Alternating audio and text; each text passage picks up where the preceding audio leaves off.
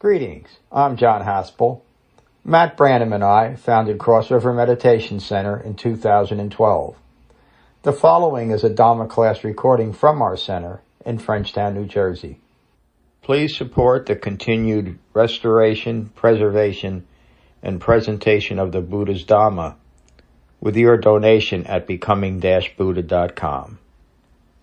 Today's sutta is on the Anuradha Sutta, which kind of follows nicely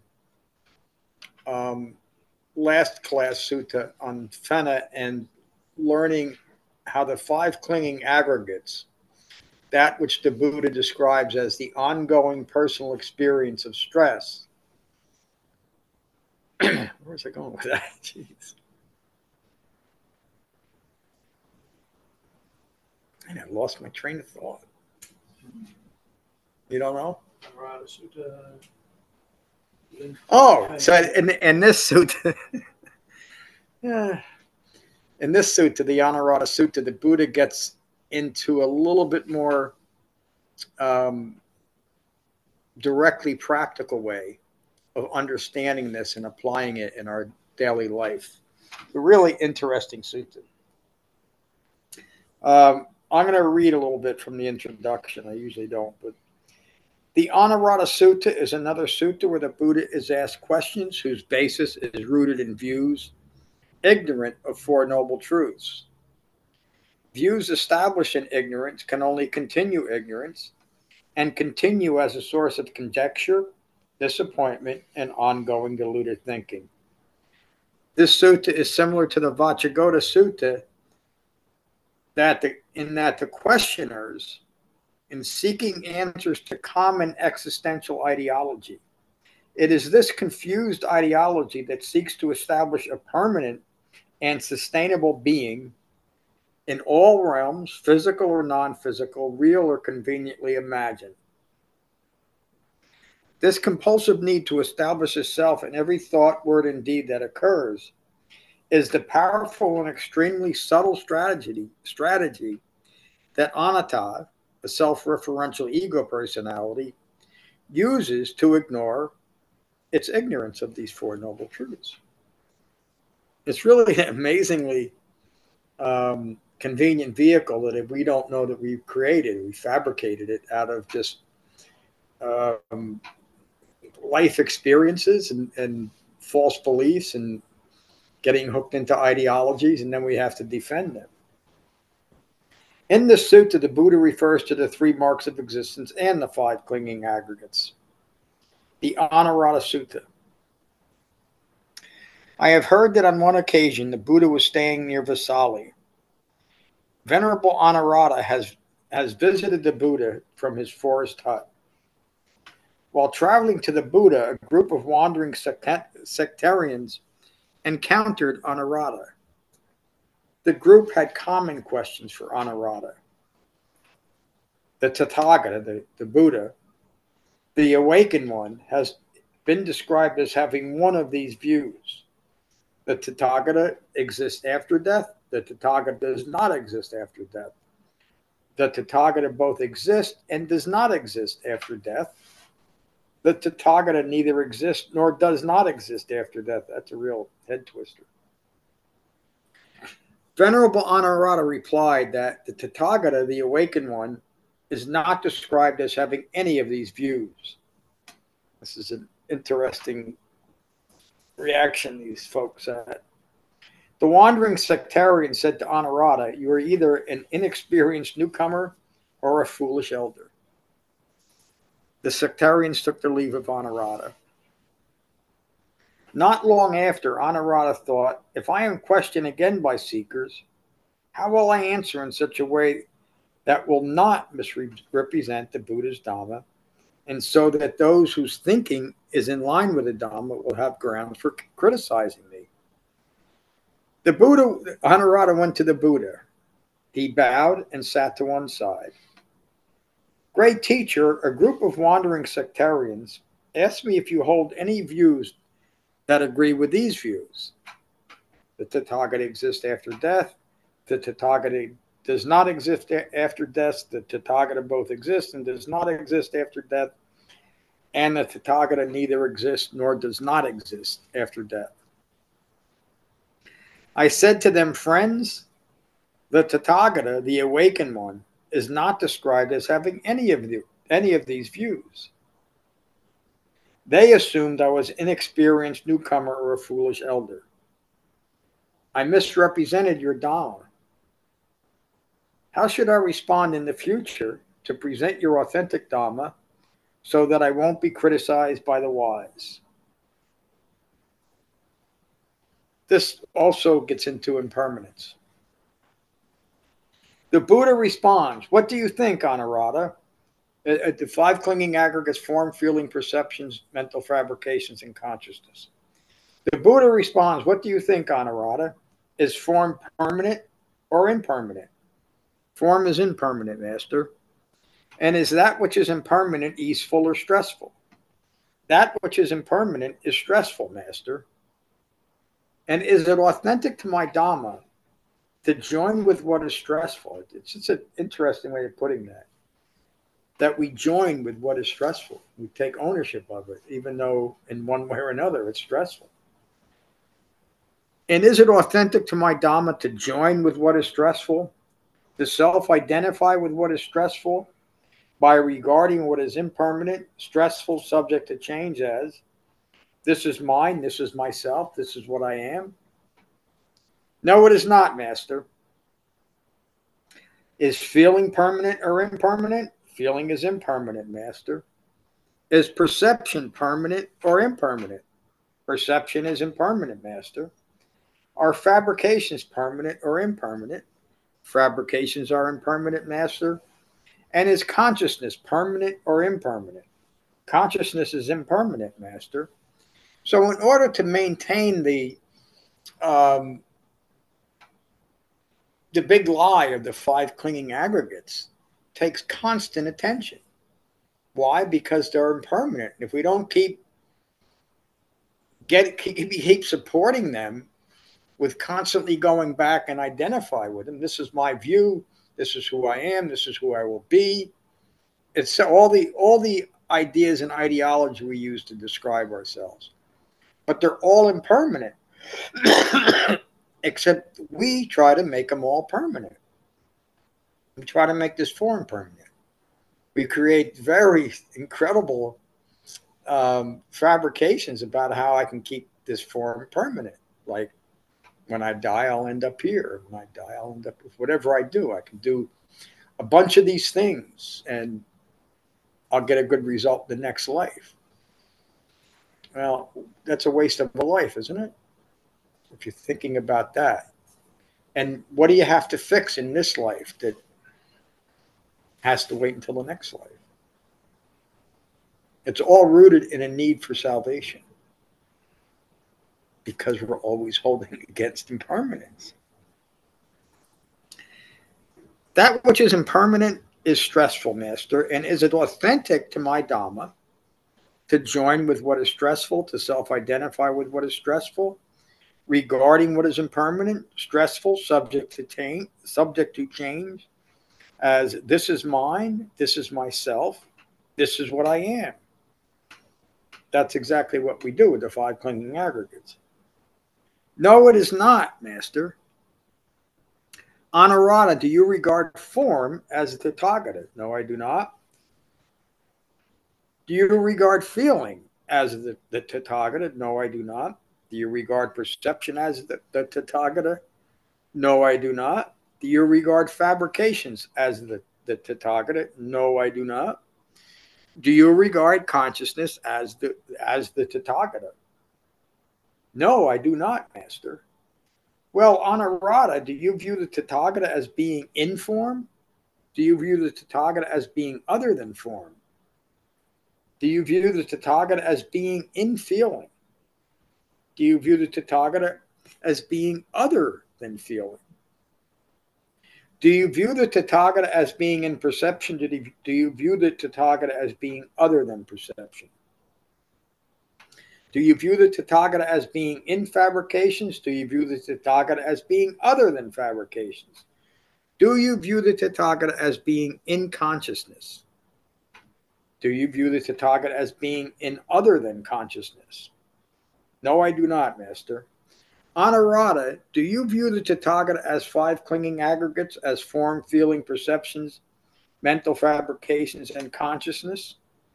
No, I do not, Master. Do you view the Tathagata as without form, without feeling, without perceptions, without fabrications, without consciousness? No, I do not. There's no contradiction. It doesn't. There's not a prison of two ideas struggle going on here. Just because it's not that just means you can't attach that to the Buddha either.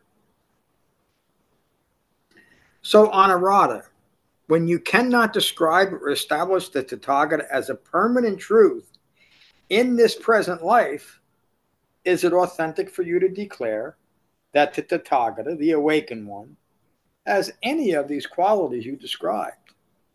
No, it is not, Master. Anuradha, you have learned well. Remember what I teach. And this is it. This is the whole enchilada.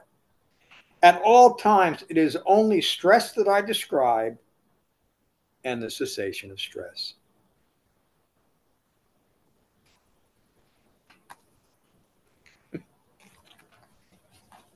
End of sutta. So, a little bit wordy, but it's pointing to the impermanence of these five clinging aggregates. But when we're stuck in them and continuing to maintain and promote them as me, as mine, they're always stressful, because what's within me, what the Buddha was describing about himself, is not someone who is neither informed or not informed. Neither one of those views applies to the Buddha or anybody else who's awakened. We're not one or the other. We liberate ourselves from any kind of ideology that would describe anything permanent. We understand what we are. We're human beings having a human life. We get a breath in the beginning, a breath in the end, and in between you have a whole bunch of breaths that we get to do what we want. But if we're distracted by our own ignorance, we're driven by ignorance. That's my talk today. So let's go online here. Mary. Hi, John. Good morning, everybody. I feel like the messaging was fairly simple once you understand the concept of the clinging aggregates, and when we identify ourselves in any kind of fabrication or any sense of self, that therein lies the nut that we need to loosen in order to release the stress, to let go of let's say, a fabrication, so the stress can no longer be present. Yes, that's it. And that's the whole point of recognizing and abandoning stress. Mm-hmm. Thank you, Mary. Good morning, Jen. Good morning, John. Hi, everyone. I thought it was interesting how, Anuradha gets distracted by the sectarians, and takes on their drama. And, they are ignorant of Four Noble Truths, and they ask him questions that are ignorant, and he responds. And even though his response is clear and direct, what they hear is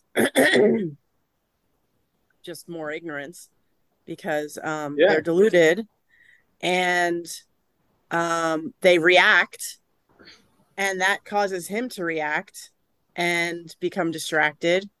And I make around his own ability to teach.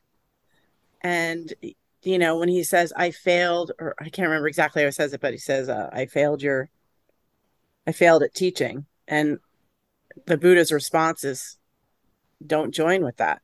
That's not what happened. No. And it's simple and direct, isn't it? It's not always easy to do. Right. And he just skips right. The Buddha just skips right over that and goes straight to the point. Like, no, don't join with dukkha. Yeah. Yeah. And that's really his message throughout, the thousands of suttas that he gave us. They all have to do with understanding and abandoning our contribution to stress. And it works. Pretty good deal. Thank you, Jen. Hello, my friend, Dr. Kevin. Hi, John. Good morning, everybody. Thank you for the teaching, John. Really, I have nothing further to add this morning. I'm going to take another silence. Left you speechless. Thanks, Kevin. Siddiqa, good morning. How are you? Good morning. Thank you. I'm good. Thank you for teaching. Nothing to add. Listening here. I'm glad you joined us. Let me see it, Dawn. Nobody has to talk, but if we'd like to hear if you have anything to say. And I should say, welcome to our Sangha, Dawn. Thank you. The message on impermanence kind of resonated with me because I've been working through that this week. So that was nice to hear. Thank you. Yeah, you were able to at least as best as you can apply it to something that's going on in your life. So, and that's the Dhamma is always practical in that way. Glad you joined us, Dawn. Hello, Brian. Morning, John. I'd skillfully argue with you that the aggregates are maintained by ignorance and distraction versus attention. I think if you pay attention to the aggregates, they fall apart. From name of this review, from right view. Correct. We can see them. And that's really what this sutta was about, is teaching Anuradha and us what is the right view about the 5 clinging aggregates. But let's make sense of it. Through right view and right concentration, you can see the magic. So thank you. Yeah. Thanks, Brian. Anybody mind being on camera this morning? Hello, Raquel. Good to see you. Hello, John. Can't see if I got you, though.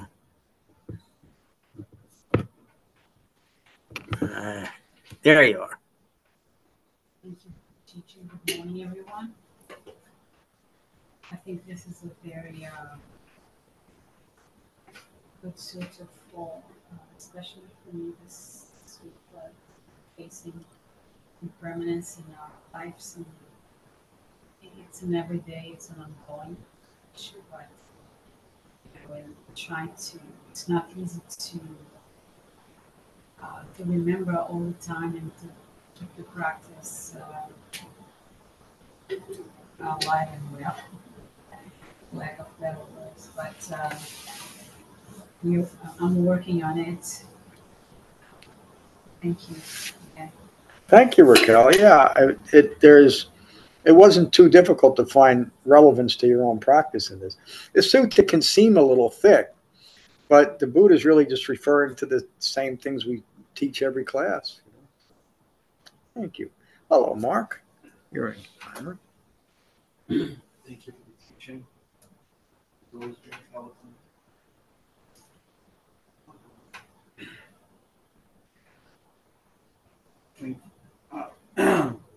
We are dealing with a lot of impermanence recently, and we are. I have, without realizing, found I can reflect on what's going on in our lives. My mother's very rapid decline over the last several years. Yeah. And I was able to put it in perspective, accepting it as is without taking the sadness. It doesn't have to be the way. It is just part of life. Yeah. It doesn't have to be sad or happy. Yeah, it's just what it is. But a couple of points of clarification for myself.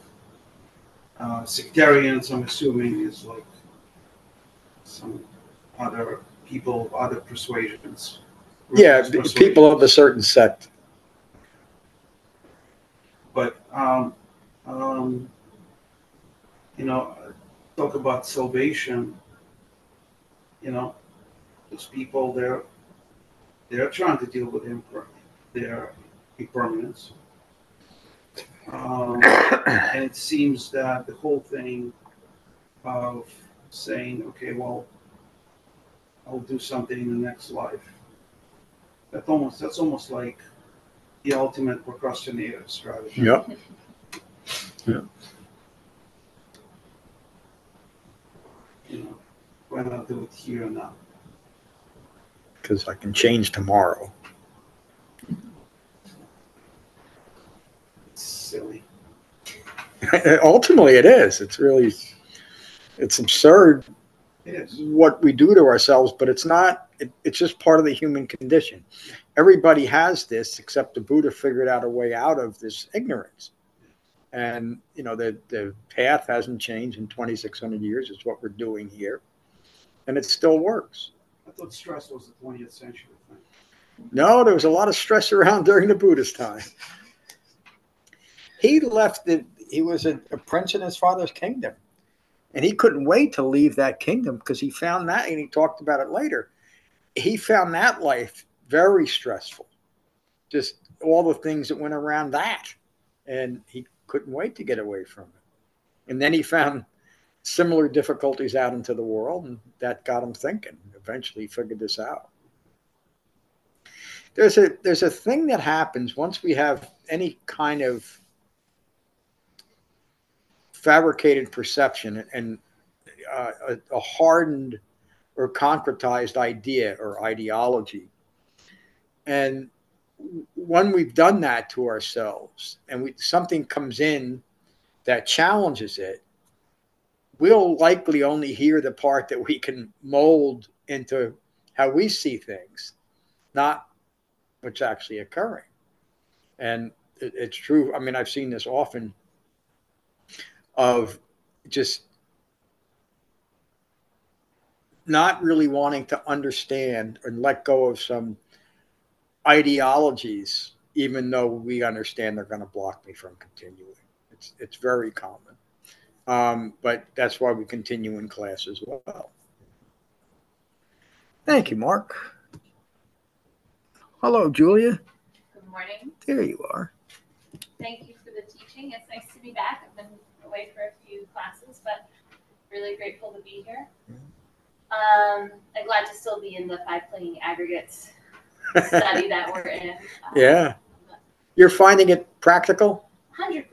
Good. 110%. I mean, and I want to say for folks who aren't in the room, there are some posters behind John, and the 5 clinging aggregates are listed, and next to the 5 clinging aggregates is a short Anatta Sutta. Mm-hmm. And just listening to this particular teaching, it's so short, I'm going to read it. That which is impermanent is anatta, it is not a self. That which is impermanent, when clung to, is dukkha, is suffering. And you just couldn't really ask for a shorter, sweeter version of how I create stress in my life through clinging. Yeah. It's great. Yeah, and it's always an inside job. We do it to ourselves. We think that the world is so stressful, or our spouse is so stressful, or our job is so stressful.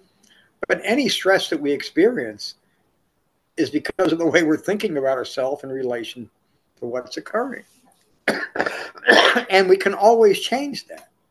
Once we have control of our mind, right? That's why we do jhana meditation, to deepen concentration, not to have visions or escape our body or anything like that. Because now once we have control of our minds, we can see ourselves going into I-making. And we can take a breath. We talk about it all the time. Take a breath, unite your mind and your body, and get into the next moment of your life. Free yourself from your own ignorance. Hello, Zach. How are you doing? Good to see you. I think I got you on camera. That's all right. Thank you for the teaching, and I'm going to take noble silence today. Thanks, Zach. How are you, Cody? Oh, I'm good. Thanks for the teaching.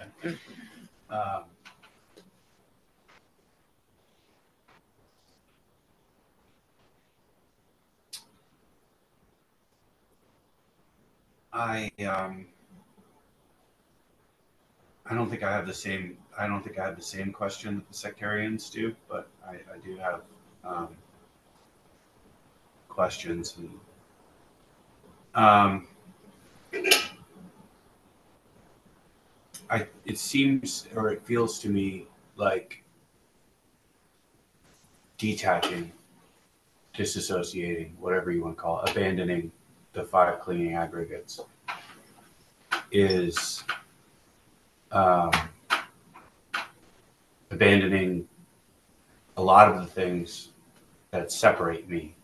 I mean, the things that we cling to say, no, this is my identity. This is what makes me different. This is what makes me special. This is what makes me better or worse, for that matter. And when I hear the sectarian's question, I don't have the same question, but my question is, what's left? If I abandon impermanence, if I'm not clinging or averse to dukkha, and I am in the Eightfold Path, then there's a process there. Mm-hmm. There's a way of thinking about the world and perceiving the world and existing in the world. But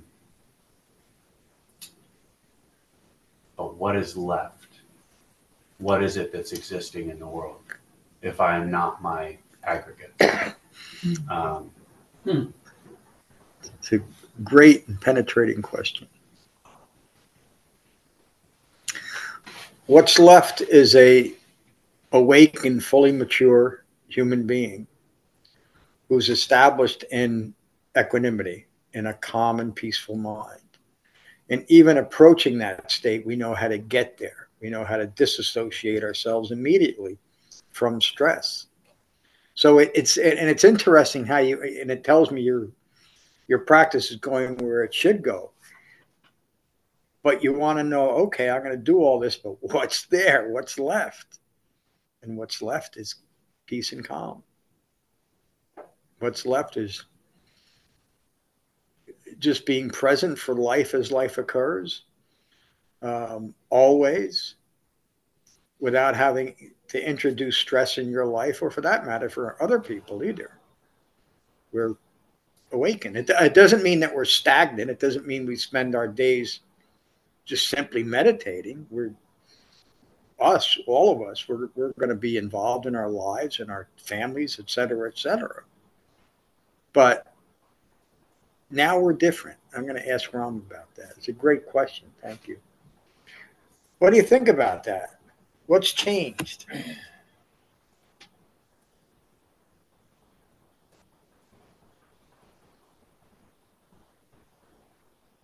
What's changed is... What's changed and what's left? Yeah, this person is still here.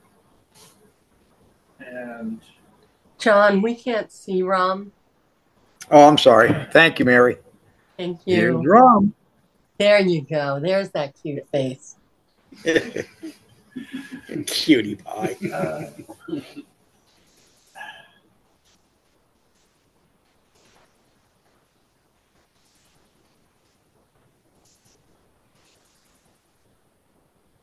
What's left is someone who, and this is a gradual thing, it's not like a sudden change or an end point.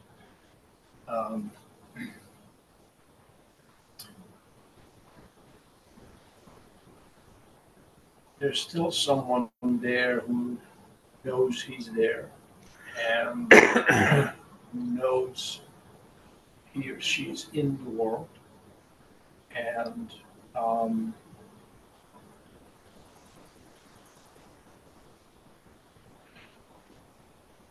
can see it clearly and is not affected by it.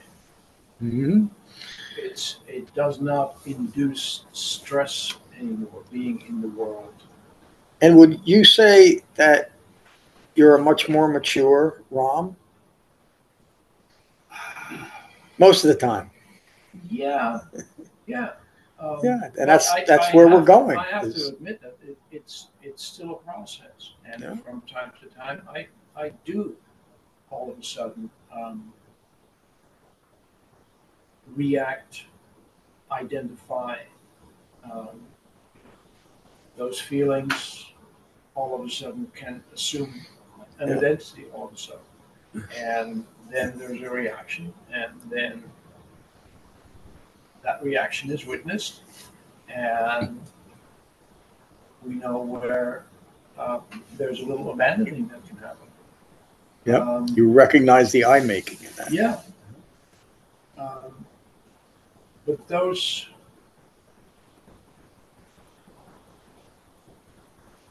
those moments are slowly fading away. And I've lost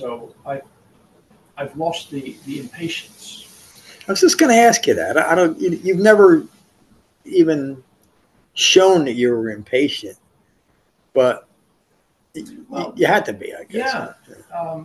I distinctly remember thinking, geez, I'm 60 or 70 years old. I've been at this for 40, 50 years. Not this. But, you know, I remember the thought of, like, am I going to just, you know, die in my sleep one day, or, you know, get knocked over by a bus, and hopefully it's the first, you know, and not at the end point of this what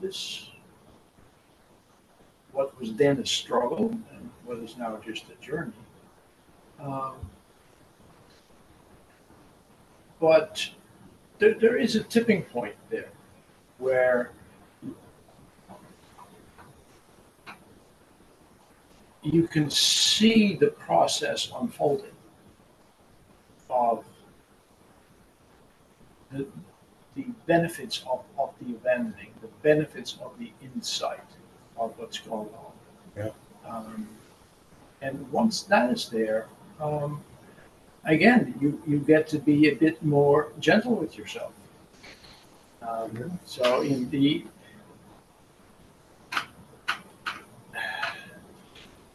now you see that, an opportunity for gentleness. Yeah. And with gentleness, it's a lot easier. Yeah. And it's how you're treating yourself. Mm-hmm. It's kind of crazy that we have to do something like this, but it's sure here that we're not naturally gentle with ourselves. We're so hard on ourselves. And it's because of these identifying with these aggregates. And, you know, and with the constant practice of jhana, you can bring up the concentration, the awareness, the mindfulness to keep an eye on yourself. Yep. Minute to minute. I got a question about the tipping point. Mm-hmm. It was very, very interesting that you said that.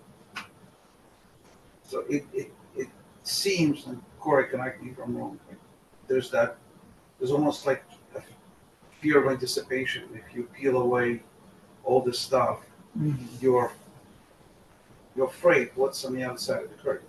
Yeah, it feels like annihilation at that stage. Like, is there anything going to be left? So I've never had that.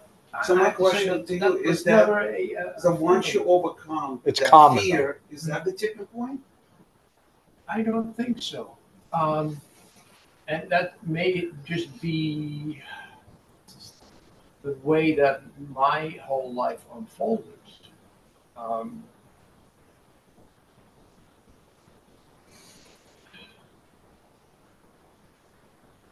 A lot of what I did early on had to do with letting go of the beliefs that I had at the time, because I saw they were not working. Yeah.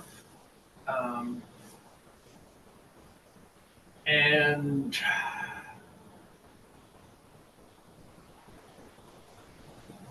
yeah, for some strange reason, I never had the issue of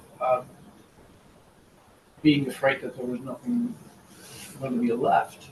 I was more looking forward to that state of existence where I wasn't stressful anymore, and where I could see the world for what it was, and I could see myself for what it was. I never saw that as a lack of. I saw it more as a fulfillment. And if I could just clarify, I don't. I'm genuinely I ask the question from a place of genuine curiosity, not. I don't have a. I think I did when I can remember having the fear of annihilation or the fear of nothing, or what I become. But I think I'm more interested now, having had some experience of taking refuge in the Dhamma, in that gentleness that Ram's talking about. And I'm curious, would you say that I mean, because in my mind, all of the five, clinging to the aggregates is what separates us. It's what defines our ego and separates us from the moment that's occurring and from each other. Yeah.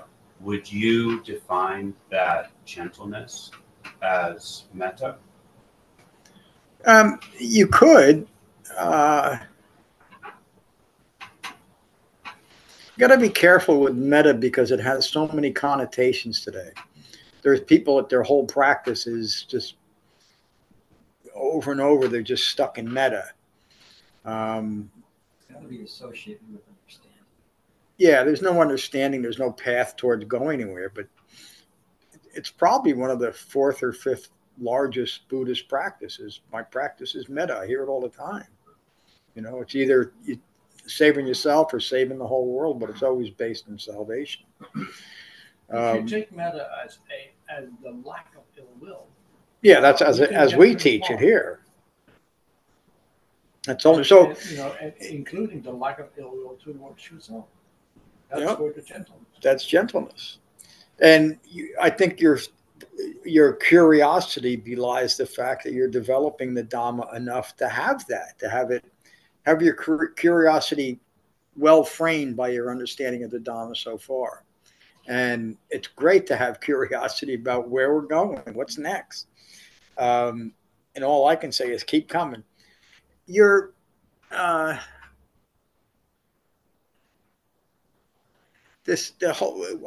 probably say it at every class, maybe more than every class, about being gentle with ourselves. It's the key to the Dhamma. To me, it's the key to human life. I mean, if we're really going to be at peace and truly happy, I'm not talking about a constantly excited happiness, but just, pure equanimity. It has to be rooted in gentleness, doesn't it? And it all goes back. Just to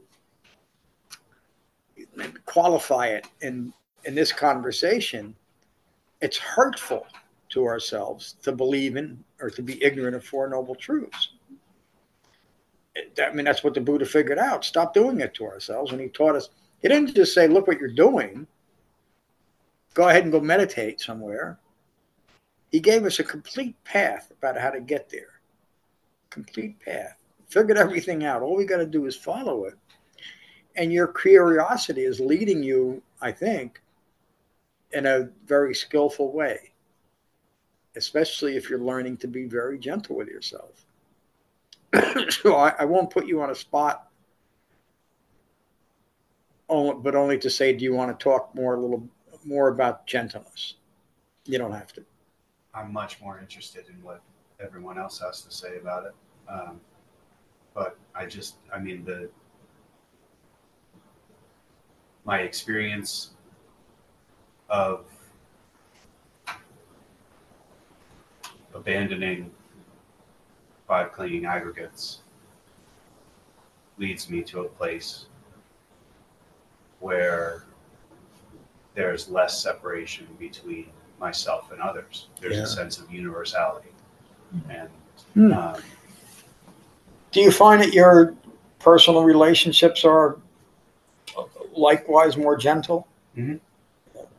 Yeah. I mean, that's significant. I mean, you could describe my early life as conflict with everybody. Mm-hmm. Always fighting, always arguing, always trying to get my way. It's a terrible way to live. There's also like I have to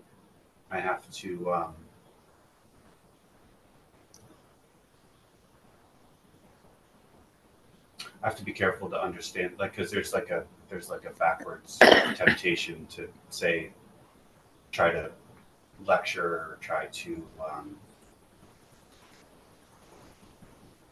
like I can't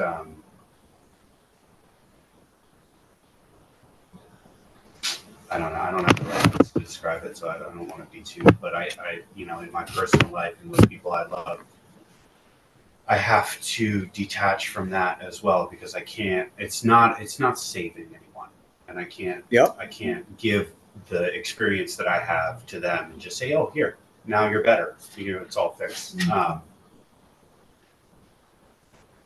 But I have a lot more patience, and sometimes I can even become frustrated when I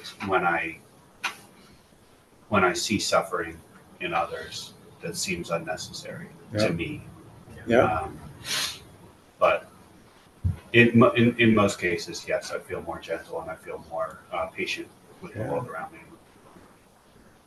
That's pretty significant, isn't it? Yeah. And that's just another practical example of the Dhamma. We're not teaching you how to travel among the astral planes. You're learning what it means to be a human being. Great questions rooted in curiosity. Thank you. David, you're all set. Okay. Can I just add something? Yes, please. It's very interesting what said. To me, my own life, everything that Mark mentioned, that we are going through and everything, observing all this, what we think it's a necessary suffering, but understanding that this is life. But also, to me, once I learn what I learned here, there's no point of return to the way I was before. So now, no matter how imperfect my practice is, and I have to remind to be gentle with myself. But I cannot be the same way as I was before. So my view will change, and my relationship with people around me will change. Yeah. That's a good thing. Yeah, and not being able to be the person you used to be is proof that you're a different person. And again, you did the work. Give yourself a lot of credit. And there's the only imperfection you could have in Dhamma practice is to stop. Everything else is just part of the process and continuing to move towards awakening or full human maturity. That's what we're doing. Any other questions or comments? Thanks, Cody. I'm sorry. Said thank you. Thank you. Glad I asked because I didn't hear it the first time. Actually, I did. I just want to hear it twice.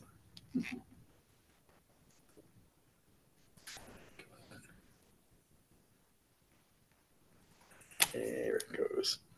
All right, we'll finish with metta as we almost always do. So take a moment to become mindful of your in-breath and your out-breath, and let that mindfulness of your breath unite your mind and your body. And these are the Buddha's words on metta from the Karaniya Metta Sutta, describing the qualities of an awakened human being. Excuse me. This is what is done by one who is skilled in goodness and who knows the path of peace. They are able and upright, straightforward and gentle in speech, humble and not conceited, contented and easily satisfied. They remain unburdened with duties and frugal in their ways. They are peaceful and calm and wise and skillful, not proud or demanding in nature. They do not do the slightest thing that the wise would later reprove.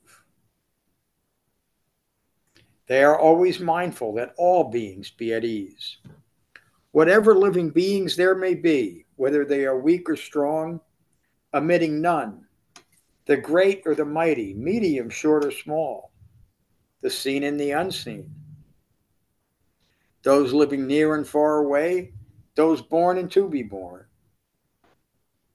They are always mindful to not deceive another or despise any being in any state.